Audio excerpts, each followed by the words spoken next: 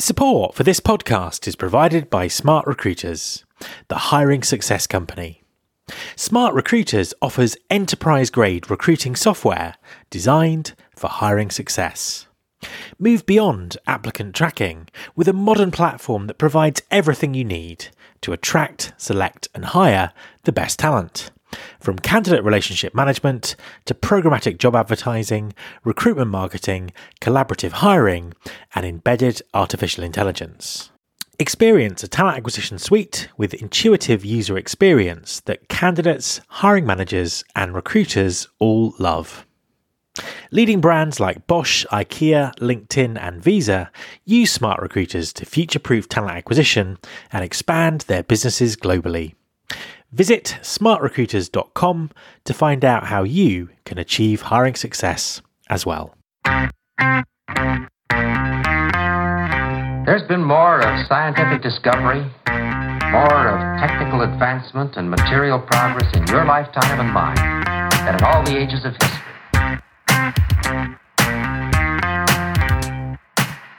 Hi everyone, this is Matt Alder.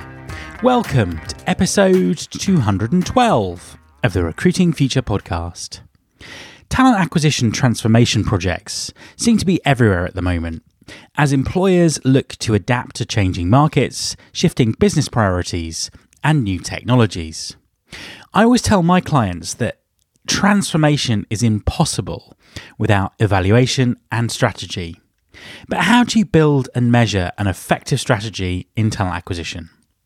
My guest this week is Rebecca Carr, SVP of Global Success, Consulting and Strategy for Smart Recruiters.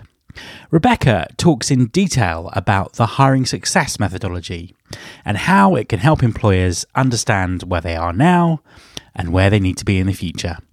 Enjoy the interview.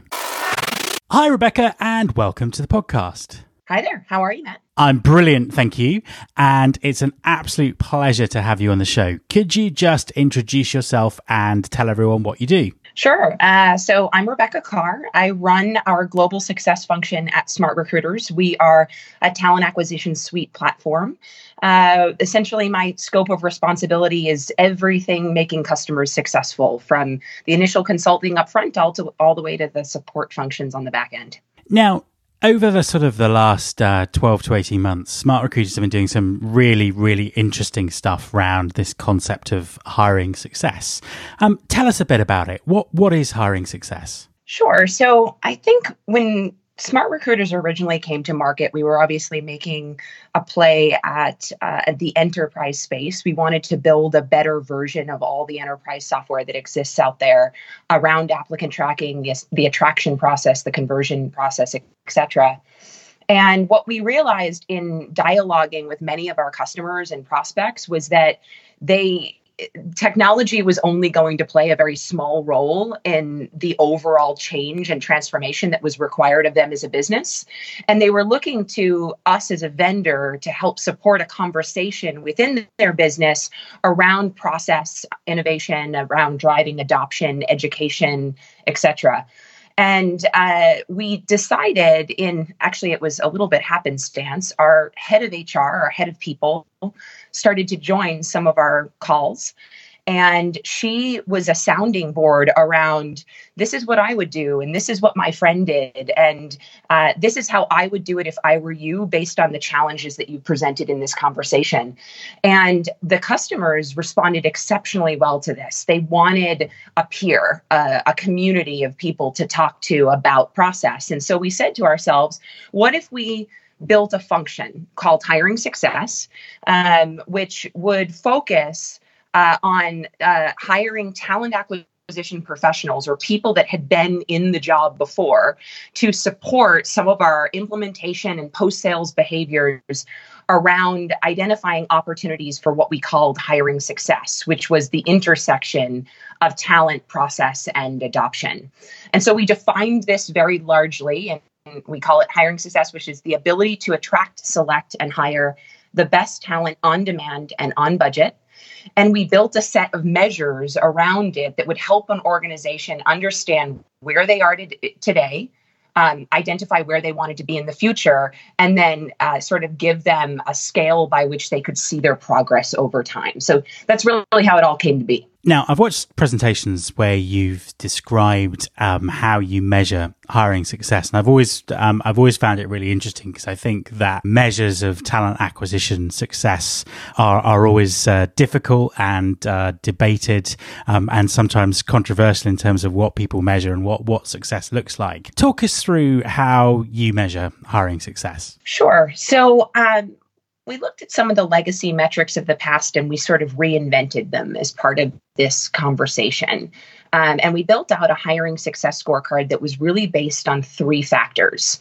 The first really was around spend, which was replacing the traditional cost per hire metric, which frankly, we realized was somewhat irrelevant to most organizations. If you spend $10,000 versus $200 to hire great talent, the quality of that talent and the return on your investment there could vary based on the level, the location, the pipeline that you created ahead of time. And so we reinvented this metric to be what we called hiring budget, which was the percent of new hire compensation spent on recruiting new hires. So as you can imagine, if you're hiring an executive, it's just going to cost you more. You're likely going to use a retained search firm, or you're going to spend a very long time, lots of recruiter hours sourcing outbound to find these individuals, versus a customer service representative that you might spend a very small amount of money on because there's so much volume and there's low scarcity in the market.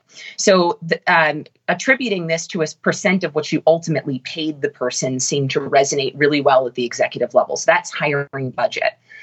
The next pillar was really around speed. And this was intended to replace what was traditionally the time to fill metric. I talked to so many talent acquisition leaders out there today, and most of them look at me and go, this number, time to fill, time to start, it doesn't tell me anything. Because if I had enough foresight to understand that I needed to have someone starting on a particular day, I presumably would have built a pipeline long ago.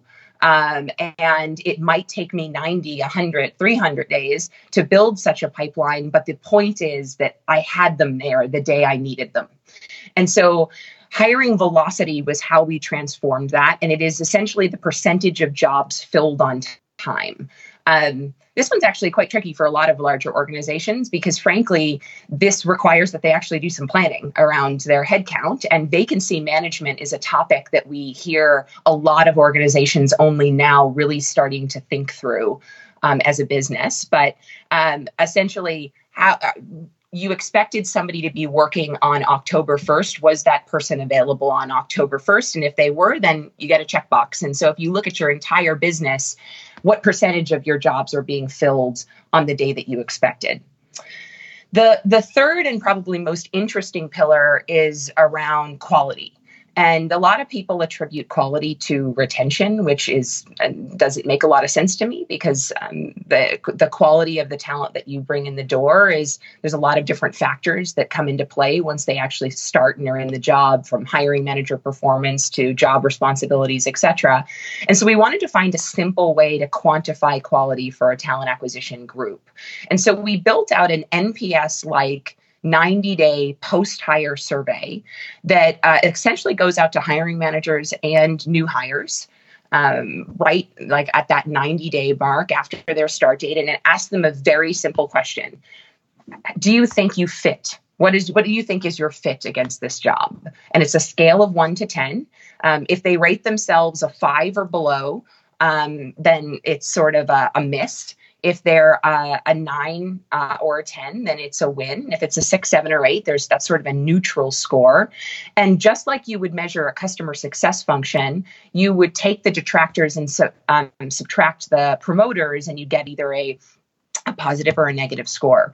And so if I came out as a net hiring score 5, the conversation then we can start with an organization is, well, if that quality score was, a positive 10, what would be the return on hiring that you could ultimately bring back to your business? And this varies for any organization, but it's a financials conversation that can drive more more conversations around things like the levers of hiring budget and hiring velocity. If I increased my hiring budget, would my quality go up? Would the return to my business be higher and the speed be faster? Versus if I reduced that, what would be the impact to speed and would I lose anything on quality? And this sort of triad of speed, budget, and quality is something that C-level executives, CFOs, CEOs really understand. They do this with other organizations of their business, like marketing and sales, and really elevated the conversation of talent acquisition within an organization to one that felt much more strategic than those legacy metrics of time to fill or cost per hire, et cetera. So that's sort of how it came to be. So driving improvement in organizations is always a bit of a journey. You can't sort of expect people to improve overnight. How do you kind of map out that journey? Do you sort of segment the stages that organizations are when it comes to the hiring success? Yeah, so every journey starts with understanding where you are today. It's an evaluation process that we do with our customers, and we've built out a lot of tooling around business audits and backed by a larger maturity model that actually takes essentially the pillars of the hiring success methodology, which we built, and breaks them down into lots of different core components of which we evaluate an organization on people that they have to support that initiative, the processes they have in place, and the technology stack that's there today. And we've taken that maturity model. It's been broken. The pillars that I just described there are really around talent attraction and engagement, which can be broken down into categories of sourcing and CRM, global mobility, diversity and inclusion, brand and experience, the traditional pillars that one would expect around driving attraction and conversion of quality talent in the market. The second pillar is really around selection and collaboration. Collaboration is actually a very interesting one because a lot of organizations are terrified of collaborating with hiring managers. And yet the results of investment here have been absolutely astronomical for many customers that have started to drive more behavior toward a hiring manager whose job is to have a great team and to invest in that team. And so that collaboration and selection pillar is broken down to levels of maturity that we can measure in screening and review, or how you interview your people, hiring team collaboration, what your offer management process looks like, et cetera. And then that third pillar is really around your management and operating model. This is sort of the foundation that supports the first two pillars around talent attraction and collaboration. And this is really all about how flexible and how global and scalable have you made the processes that you've put in place? Do you have a strategy for engaging and training your workforce? How are you going to understand and drive insight from what you have done? Do you have a reporting and analytics strategy? What level of intelligence and search and discovery are you using across the platform and technology stack today? And so we go through this audit process, and essentially it lands customers on this 3-level maturity model, levels 1 through 4, in each of those categories that says, based on the people, process, and technology you have in place, you're a level 3, which is integrated and data driven, and we've defined it as such, around your talent strategy, but your selection and collaboration strategies are really a level 1. They're very simple and transactional. And in order for you to accelerate and drive change to your scorecard, you really need to be moving up those levels to, a level 2, in order to compete in the market and ultimately drive better talent to your business. So we start with that evaluation process. The rest of the journey really is around defining the critical programs, strategizing on where you want to invest now and how you can build your programs and technology to scale, the actual execution of those strategies, which is really the transformation process. And then the optimization process is ongoing. We're constantly iterating with them, but presumably if they can travel through a journey of understanding where they are, building this out, and iterating over time, they'll slowly move up through the levels of maturity in any one of those pillars or subcategories. And this is what our function today at Smart Recruiters is supporting them on in different capacities. So this might be a difficult question to answer because it might not be quite as simple as this, but what are you sort of seeing in the market? Sort of typically, what level are companies coming in at? You know, how much work is there to do for talent acquisition professionals? Yeah, it is a hard question because unfortunately the answer is always it depends. But I think generally each of the categories is fairly consistent based on size and location.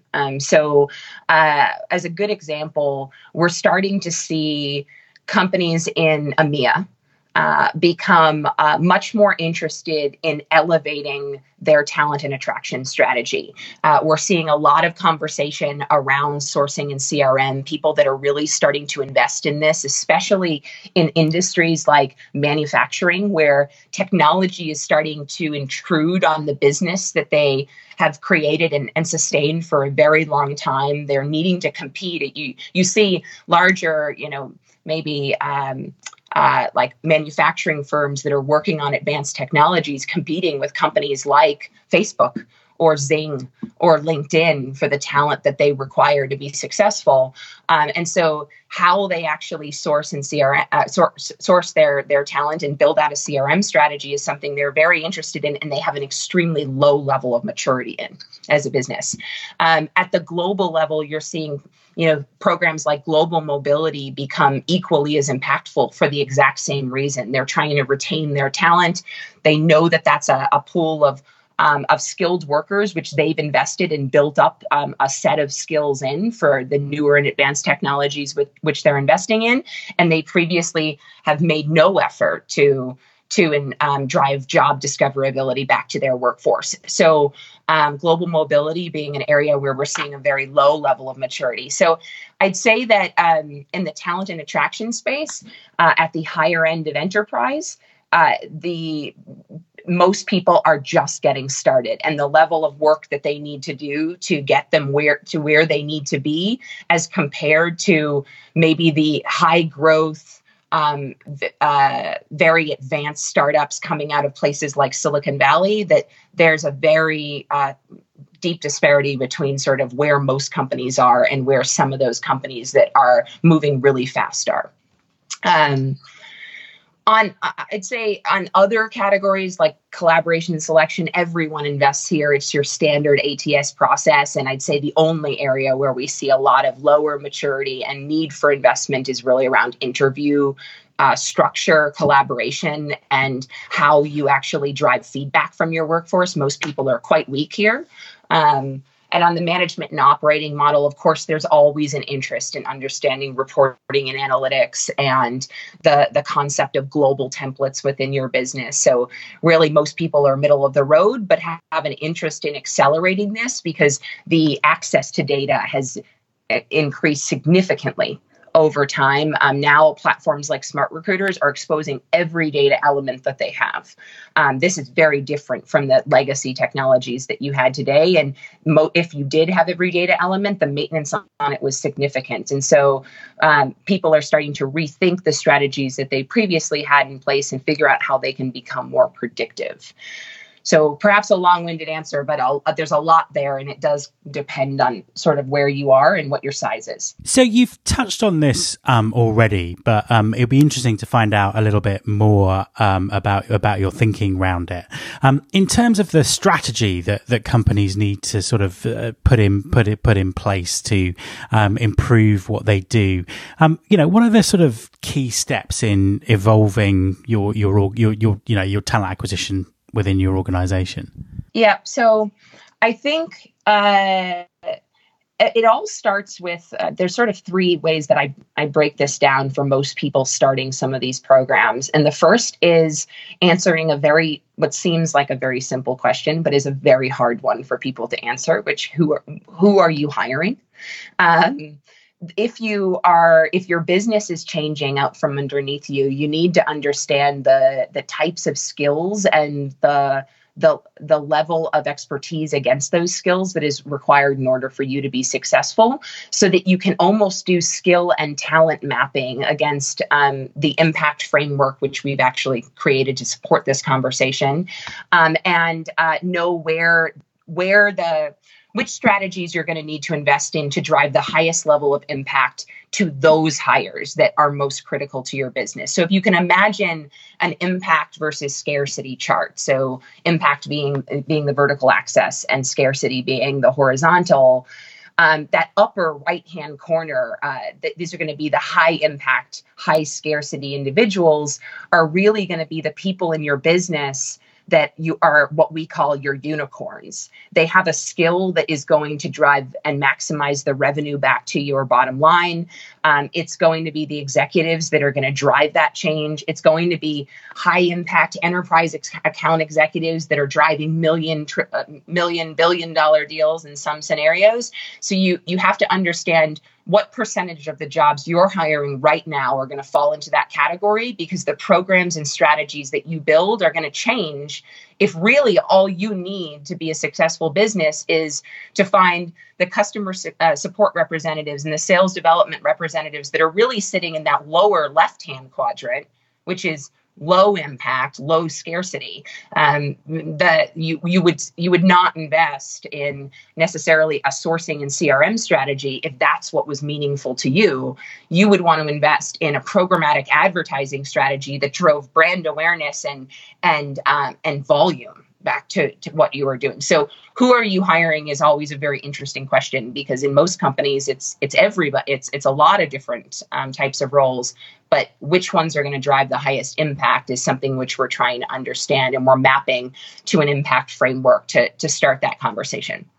The second part is really what I've sort of gone through already, which is really around understanding your maturity and mapping your hiring success maturity to the Smart Recruiters methodology and maturity model. And this is really a massive audit process around your people, process, and programs. And then the third step is, what is your hiring scorecard today? And this is actually a process, because we have to survey your workforce. We have to understand, if they feel like they are a good fit. We have to do a lot of data analysis and collection around what you're spending, where you're spending. Ironically, most people don't really have a good handle, especially enterprise organizations, on their spend against talent acquisition, because you have hiring managers sitting in countries just buying and spending money on agencies. You have recruiters that are buying ad hoc postings on different networks, or investing in Google AdWords and Facebook ads and all of that. So we have to break a lot of your current data down to deliver you that foundational scorecard to which we can build from. So then if we know who you're hiring, we know where your people, process, and technology is today, and we have a foundational data set to build from, then we can really say, what are going to be the most high impact programs within our pillars that are going to drive the fastest results, and should really be where you start your journey, and you iterate over time. So who's doing this well? So our customers use these programs in all different capacities. I think that where we've seen some very high levels of success are actually, I mentioned manufacturing earlier, but we have a number of large manufacturing customers that have really started to think about sourcing and CRM strategy in a very thoughtful and structured way. They've started to invest in, I actually had a conversation with one of them the other day, where as part of our programs, we identified that their velocity was severely impacted by their lack of people within their recruitment organization. They were outsourcing a lot of the sourcing processes to HR business partners in local regions. This wasn't their job. This wasn't their primary skill set. And as part of seeing how poor their velocity was as a business through that hiring success scorecard, and frankly, how poor their quality was, because they were at the end of the day just becoming desperate in order to put butts in seats. And as a result of that, they have now built a business case with their executive organization around building out a sourcing and recruitment marketing team that can really drive campaigning and nurture programs back to their critical talent pools, and specifically around skills that they need to acquire now in order to be successful in 5, even 10 years, because obviously in a manufacturing scenario, takes a very long time to drive innovation. Autonomous driving was something that was worked on 15 years ago by some of our customers.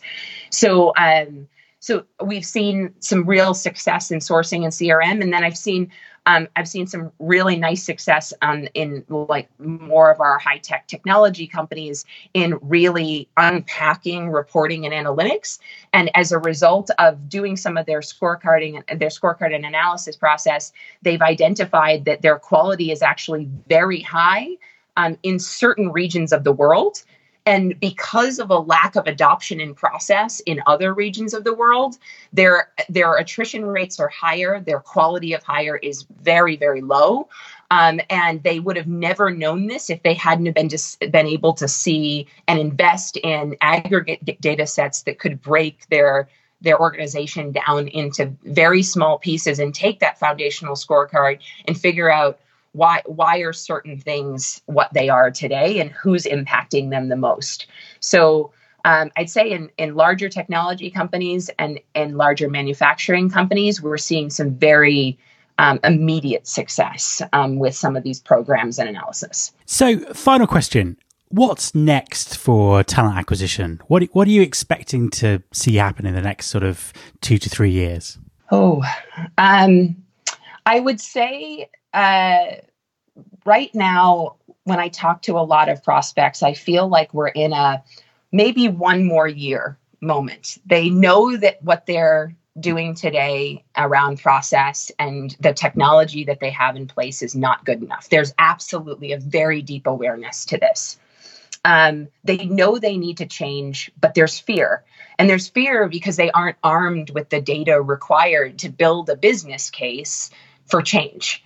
And what we're trying to do as an organization is support that conversation, because how would you know if you didn't have the right data sets and the right way of thinking at your disposal? And we want to arm these individuals with this data. I do think there is a massive movement toward moving to new technologies. This is not just on it is largely actually driven by the fact that the HRIS and HCM side is changing very quickly and moving toward the cloud. And there's an opportunity window for talent to step up and change what they're doing as well as part of this global HR transformation project. And so I suspect there will be a lot of technology change, but I also think you're going to start to see a lot more investment in reporting and analytics that will ultimately drive focus on certain types of programs. As I mentioned, global mobility, a big one, but also intelligence. How do you understand who already exists within your business today that is going to be a good match for the positions you have tomorrow? How do you uncover that talent? How do you understand and predict when they're going to change? So succession planning, we're seeing a lot of conversation about how that can be incorporated into the talent acquisition process. So as part of this upgrade in technology, because frankly, the technologies that are out there today are frankly far superior in flexibility, in user experience, in intelligence than what you've seen from more legacy tools. That upgrade in technology is going to drive a conversation around, I believe, internal sourcing, global mobility, job discoverability, candidate discoverability, and an investment there in an effort to drive velocity up, to drive quality up, and most importantly, to drive spend down, because the traditional spend that you see from outbound sourcing and agencies will reduce as a result of an investment in these programs. But that's just one of my, sort of what I'm seeing. There's a lot of other places where I'm sure there will be change, but in our conversations around hiring success, this is absolutely something that we're seeing most frequently. Rebecca, thank you very much for talking to me. Absolutely. Thank you for having me. My thanks to Rebecca Carr from Smart Recruiters. Smart Recruiters actually have their own talent acquisition podcast called Hiring Success, which is well worth checking out, especially as I'm their latest guest on episode 5, talking about finding top talent in the era of digital transformation. Follow the link in the show notes if you want to listen. You can subscribe to this podcast in Apple Podcasts or via your podcasting app of choice.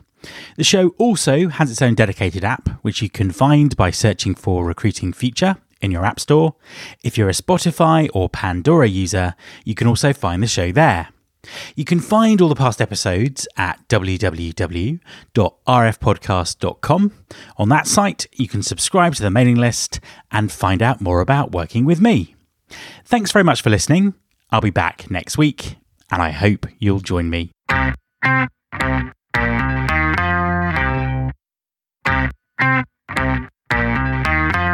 This is my show.